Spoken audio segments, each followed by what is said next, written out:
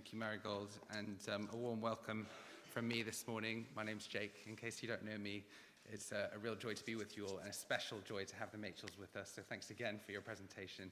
Huge encouragement of the Lord's work in your family and in Chad. So thank you so much for sharing that with us. Let's pray. Our Lord, we pray that we'd hear the words from your mouth this morning. May your teaching drop as the rain did last night. Would it fall like gentle rain upon the tender grass and like showers upon the herbs? Lead us to ascribe greatness to you this morning, Lord. In your name, amen. And when I was last in the States, which is the November before COVID, a little while ago now, I went out for dinner with 2 Americans and 2 Brits. And after my meal arrived, we all started tucking in. I made an unwelcome discovery in my food. I forked out a bit of plastic. Now, I'm a dual citizen, but in situations like this, I'm very much British. So my close friends and families, they know how awkward I get when something like this happens, and I have to make a complaint. So instinctively, I just wanted to sort of take out the bit of plastic, fold it up in my napkin, pocket it, and pretend like nothing was wrong. But my friends around the table had already spotted what had happened. They spotted this alien object in my dish, and the Brits at the table began to express their shock in kind of moderated whispers. And the Americans were already calling over the waitress. Nightmare for me. So she comes over. How can I help? All eyes turn to me. Oh, yes. Well, I'm incredibly sorry to bother you, but there's a bit of plastic in my food. I really don't want to make a fuss. I'm happy to eat it. I'm so sorry, sir. I'll take it back. I'll get you a new dish right away. Oh, no. I'm sorry. That's too much. Please don't worry. Apologies. I know you're busy. Please, it's fine. It's delicious, by the way. Now, at this stage, the Brits were squirming and trying to act normally and like nothing was happening, starting another conversation, and the Americans were in stitches of laughter. Why are you apologizing for plastic in your food? Well, the answer is, I hate complaining. I'd much rather assume responsibility and apologize than deal with the awkwardness of confrontation that comes with making a complaint, because I'm fearful of negative impressions, the negative impressions of others. But the truth is, that's not a virtue. And pretending all is well when it's really not can have much more serious consequences. Think about, for example, the parent who senses something's wrong with their daughter at school but doesn't go to speak to the teacher. The employee who sees a colleague being bullied in the workplace but remains quiet. The nursing home employee who turns a blind eye to the mistreatment of residents. Of course, for those in more vulnerable positions, it's especially difficult to speak up in complaint, understandably. It takes great courage for the child who's being bullied at school to share it with teachers or parents.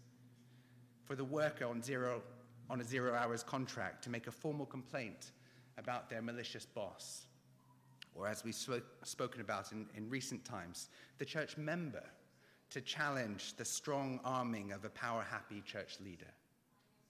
One of the reasons that victims of abuse find it hard to speak out is because they see the resulting conflict as a sign that something's wrong with them, not with those who have harmed them.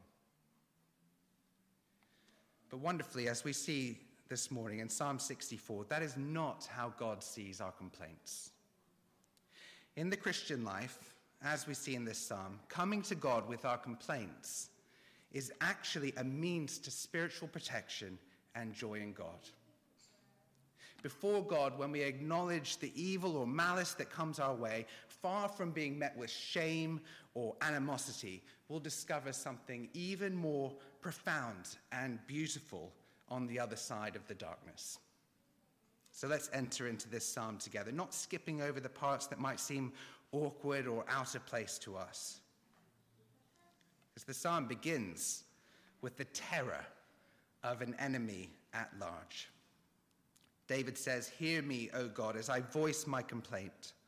Protect my life from the threat of the enemy." That word threat is very, very striking, because the root meaning of the word has to do with a dread of debilitating terror.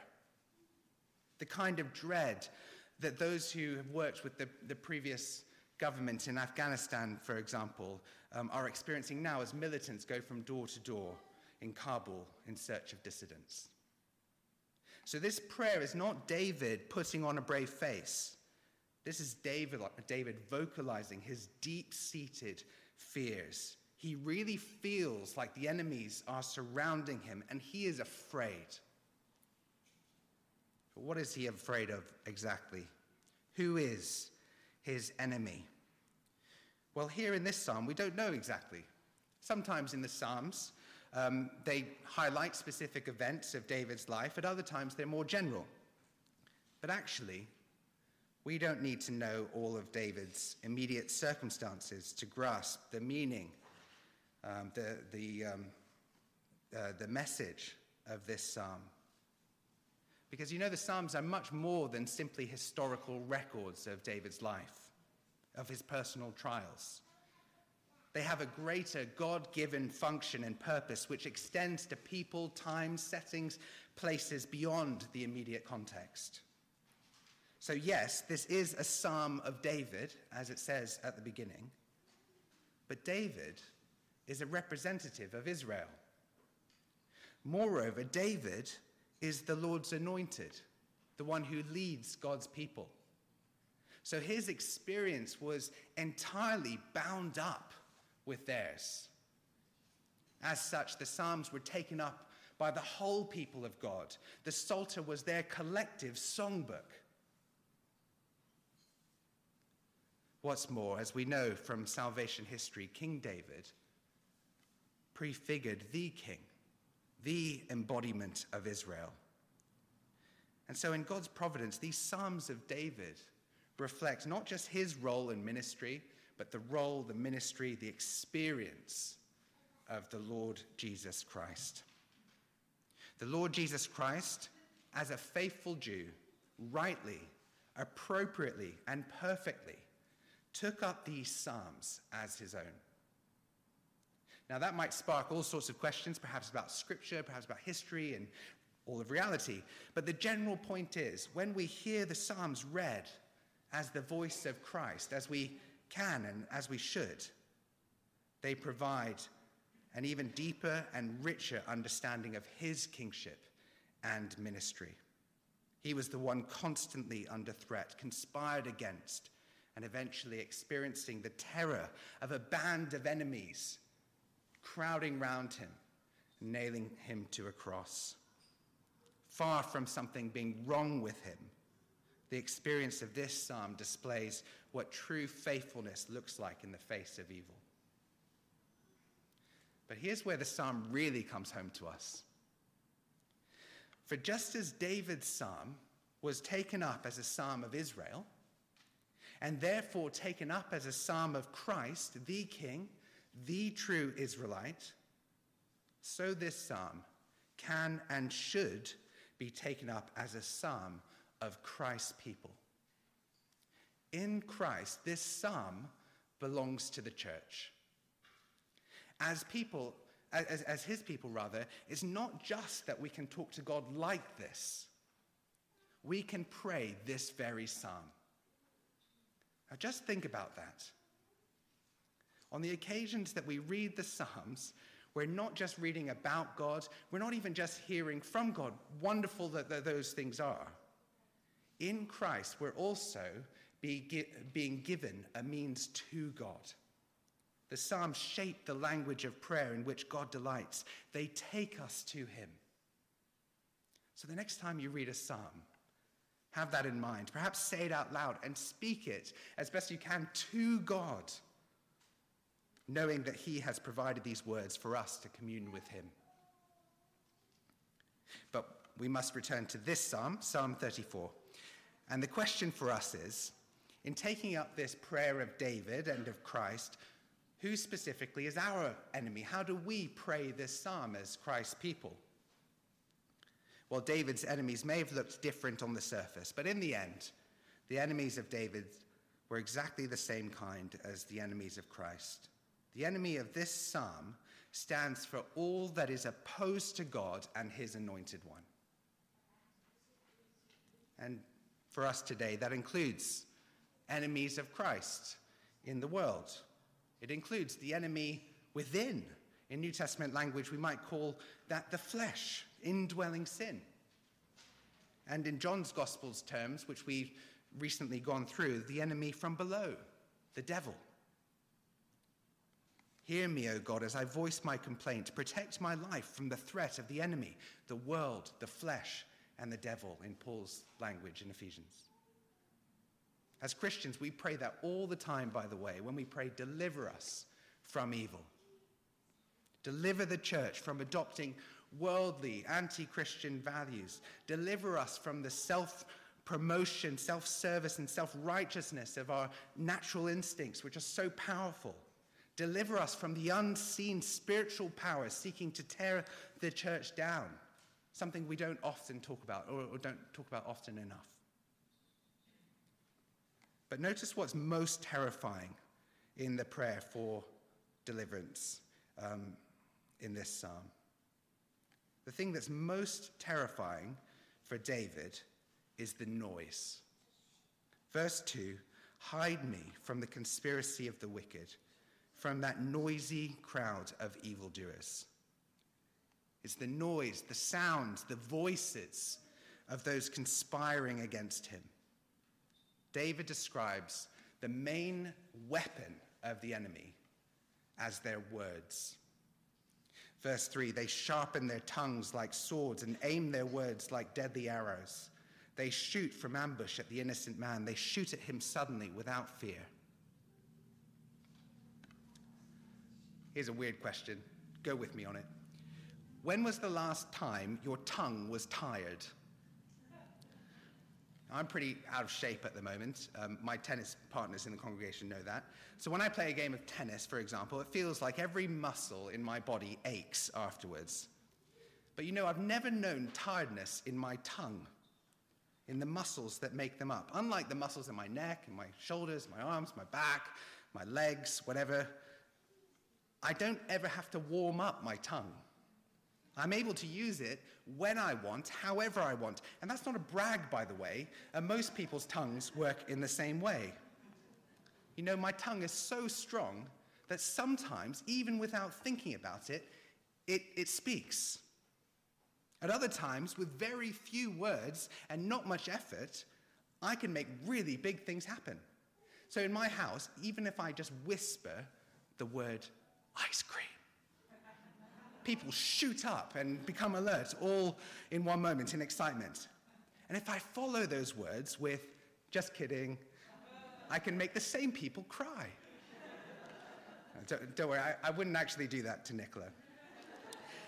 The point is, the tongue is an immensely powerful thing. And used as a weapon, like the sharpest of swords, it can penetrate right to the very core of a person with ease. Like an arrow shot by an experienced bowman, it's deadly accurate. By our words, we are capable of doing violence against other people. Now, is that how you think about the wrong use of the tongue? As doing violence against someone else? But with words, we can do great damage. We can insult, humiliate, dominate. But you know, you don't have to be big and brash like a warrior to do damage with the tongue. As a weapon, the tongue is very versatile. It can be used in lots of different ways. In fact, it's often the smiling assassin who does the most precise and lasting harm, who delivers the blows that you don't see coming. So with our words, we can also compel, coerce, manipulate, lie, slander, gossip, just unsettle someone. What's more, it doesn't even matter if it's in public or in secret or online, it can still be effective. It really doesn't take much to hurt someone with our words. Evidently, David knew that. He was constantly under threat of those who were out to topple him. But it was the thought of them conspiring in secret and suddenly assaulting him with their words that most petrified him. Verse 4 again, they shoot from ambush at the innocent man. They shoot at him suddenly, without fear. And of course, Jesus knew what that was like. Perhaps you remember from our sermons in John's Gospel how Jesus' opponents were constantly conspiring and grumbling against him in the shadows, without qualms, without any shame or regret. And despite the obvious holiness and goodness of Jesus, they insulted him and villainized him. They misrepresented him and tried to smear his reputation. From the very beginning, from those words uttered by the serpent in Genesis, the destructive use of the tongue is characteristic of evildoers, of those who oppose God and his anointed. And unfortunately, and tragically, that's no less true in the church. Because whenever we use our words to harm other Christians, to vilify or belittle them, we are in fact adopting the posture of the enemy of Christ. Now that's a sober thought. The trouble is, in the church, it's not always easy to recognize, because it's the instincts of corrupt humanity in our flesh. We're allied with everyone in the world in this mindset. So verse 5, you see it here. They encourage each other in evil plans. They talk about hiding their snares. They say, who will see them? They plot injustice and say, we've devised a perfect plan. Surely the mind and heart of man are cunning. Now that word cunning can be rendered deep. In other words, sin runs deep. It's hard to spot. You see that here, don't you? How is it that people can actively encourage one another in evil? How can people be so committed and stubborn in doing harm? How do people think they won't be exposed or found out, that there won't be any consequences? How is it that people in doing harm actually think they're innocent? That's what the word perfect here means, by the way. Literally, it means not innocent. So someone can fire off arrows of harmful words against someone who's done no wrong and then consider themselves guiltless. Sin runs deep. The alliance of evil, the world, the flesh, and the devil is incredibly strong. It's dreadfully powerful. Yet Christians, do not despair. Don't despair about the state of the church. Don't despair when you're convicted in your battle against indwelling sin. Because look at the very next words of the psalm and hold on to them more than anything else today. If you only go away from church today with 2 words in your head and in your heart, let it be these. But God. But God. A young person recently asked me a really important question. They said, where is God when the world seems so strange? By strange, they meant difficult, chaotic, out of order, painful, unfair, unsettling. And that young person is absolutely right to recognize the strangeness of the world. It's not as it's meant to be. Suffering and evil is pervasive. But despite the fearsome power of the enemy still at large, here's the thing: God will win. Verse 7, but God will shoot them down with arrows. Suddenly they will be struck down. He will turn their tongues against them and bring them to ruin. All who see them will shake their heads in scorn. In other words, the enemy's weapons will ultimately be their destruction. In speaking against the Lord's anointed and his people, they heap judgment on themselves. God's word of justice will ultimately be the final one. Because that same king who was mocked, slandered, and vilified by his enemies has risen. He's been vindicated, and he now sits enthroned in glory, triumphant as judge, and that is good. Despite appearances, evil will not have the last laugh. The final word does not belong to those who seek to do harm, however powerful they seem. He is the reason that all mankind, in verse 9, will fear, will come before God in appropriate reverence and awe. In the end, everyone will see that Jesus Christ is Lord. So, if you're feeling discouraged by the state of the church or scared by the fact that you're the only Christian in your class at school, or frustrated with the progress of evil in your life or in the world, for example, in Plymouth, in Afghanistan, or indeed in the wars of Chad, keep saying these two words, but God. But God has done wonderful things. But God will win. But God will bring down the enemies of his anointed and will protect his people. But God. There are 1,000 things you could finish that phrase with. But as we close, I want us to notice just one more thing to encourage us as God's people today. And it comes in verse 10. In verse 10, rejoicing goes before refuge. Let the righteous rejoice in the Lord and take refuge in him. Let all the upright in heart praise him. We may not be able to see the end of evil and the final refuge to come. But even now, the same love and favor that God directed towards his servant David, that same love and favor that he directed towards Israel, David's people, that same love that he directs towards his king and anointed son, Jesus Christ, he directs towards us. And in that, we can greatly rejoice. In fact, in and of itself, that is a kind of spiritual refuge from our fears and our enemies. As we'll sing in a moment, those he saves are his delight. Christ will hold me fast. Precious in his holy sight, he will hold me fast.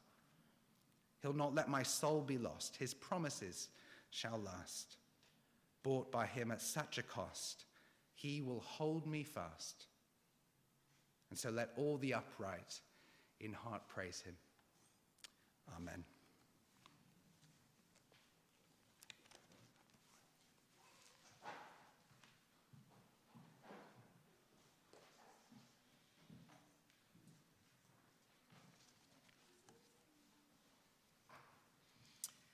Thank you so much, Jake. How encouraging.